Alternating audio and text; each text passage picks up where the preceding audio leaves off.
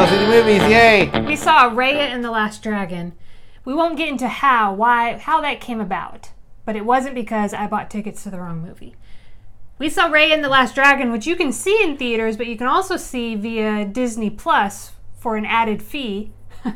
It's another kind of classic Disney movie where they have like a female lead who's a girl who... A female who's a girl.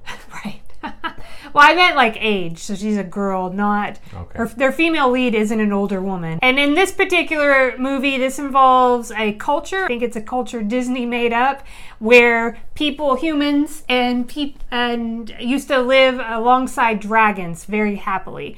And then something happened where that couldn't be the case anymore, and Raya, our lead, is kind of the person that's going to go on, a quest to be part of resolving this issue. Kelsey, go wait or skip. I think go see this movie. This is one of the better movies that I've seen at the theater in a long time.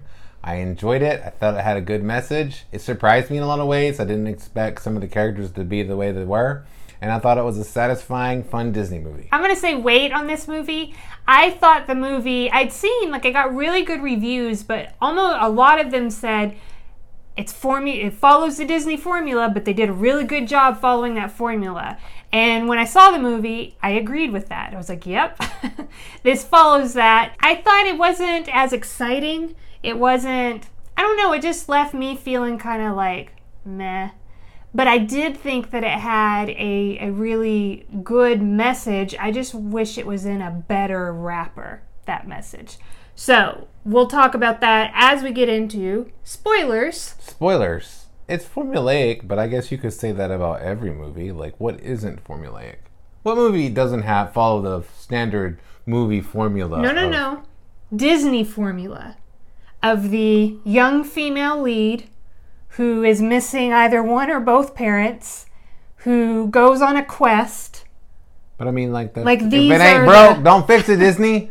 Especially The Lion King wasn't broke. You changed it, broke it. You know what I mean? Stick with what works. I think it works. I don't know. For me, I was expecting more.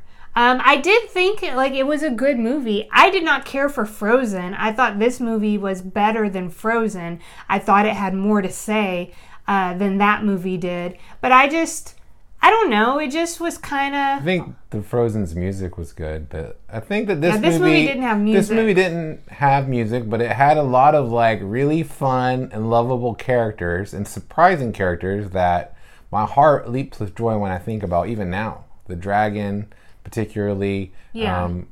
Even I don't want to get into too much into spoilers because there's just a lot of fun things in the movie. If you haven't seen it, I know we're in spoiler time, but It's a really great movie. I think you should go see it. Just go see it right now. Well, I'll tell you what I did like about the movie, and that was I thought this movie had an actual profound kind of message in it.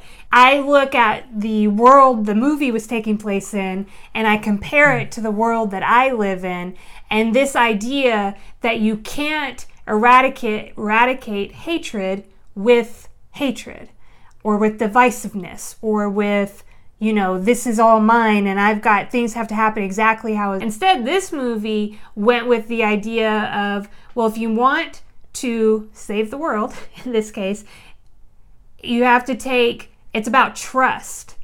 And it's about not just trust, but taking a step in faith where you don't really know what's going to happen and you kind of let go of control and just let things fall as they may. So we had characters in this movie who sacrificed even their own lives taking that step of trust.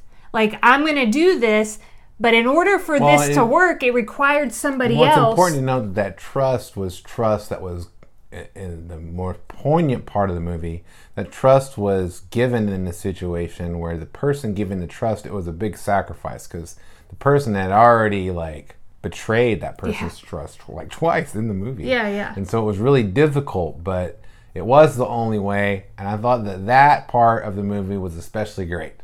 Yes, I also like that. you might recall a few moments ago, I said I liked that message, but I didn't like the wrapper, like, the container that it came in.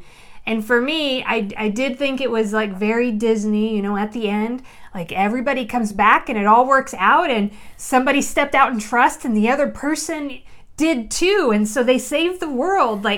And it did show that for a long time that didn't happen. I thought maybe it didn't emotionally like capture me. Like there were sad things that happened in this movie. I didn't cry in this movie. I didn't feel like emotionally invested, and it might be visually, like, I don't know, I might need to, we saw this in a regular movie theater. Maybe I would have been better off seeing this at home on our own TV, or we had planned to see it in IMAX whenever we did see it, but it just didn't work out that way. And so maybe I was visually like kind of cut off from the movie because I respond to the visual aspects a whole lot. But I just thought like the rest of the movie was kind of blah and like meh. And they certainly filled it with lots of cute characters. I don't know, I feel like somebody had a small idea and then Disney was like, here's this formula, put it in here, and gosh, we got some cute characters that are going to sell a lot of toys. Like I felt like the movie was missing some heart. And I wanted to be really blown away because it had such such good reviews. But I wasn't blown away. Like, I didn't feel, remember when you saw Up? Up blew me, like, I even tear up now. See, I don't remember Up. Really? I remember Toy Story being really good. Yeah, Toy Story was another one. And there were... I remember Up and Away, the balloon littering situation we used to get in as children. Up and away. It even had a song. Up and away. And then they're like, litter the world. We're like, sorry, environment. Here's 6,000 balloons. It's my favorite thing about childhood. For some rando to come knock on my window at night. This one, now you've got this address of this child. My name and address of this child is floating. That's my favorite thing about growing up in the 80s. The second favorite thing was when we would all gather around that parachute and just like, somebody would get to go in there and you'd be like, I mean, I don't think they do that anymore, but anyway. Anywho, when I saw some other movies, in this genre, I just was more impacted than I was by this movie. I just thought this movie was okay. And it did follow the formula, minus no love story. So Raya doesn't have a special man in her life. Not yet. To run alongside her on this Raya quest. Raya and the dragon, T-O-O. I said the dragon is a male. But not also a dragon, a human. Anyway, I mean, it's fine if it's a dragon. Anyway, the dragon was great in this movie. Yeah. Zissou, and voiced by Awkwafina, which I really I didn't know who it was, but I yeah. enjoyed that performance. I thought it would pop more, I guess. Remember how the genie in Aladdin?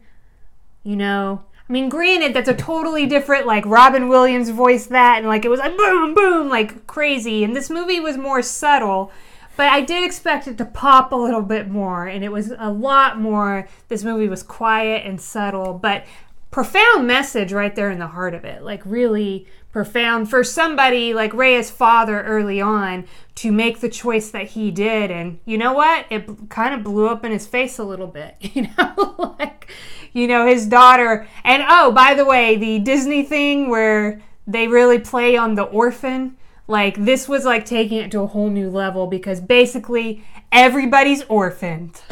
You didn't enjoy my little joke? It's a great movie. Go see it. Hey, thanks for watching.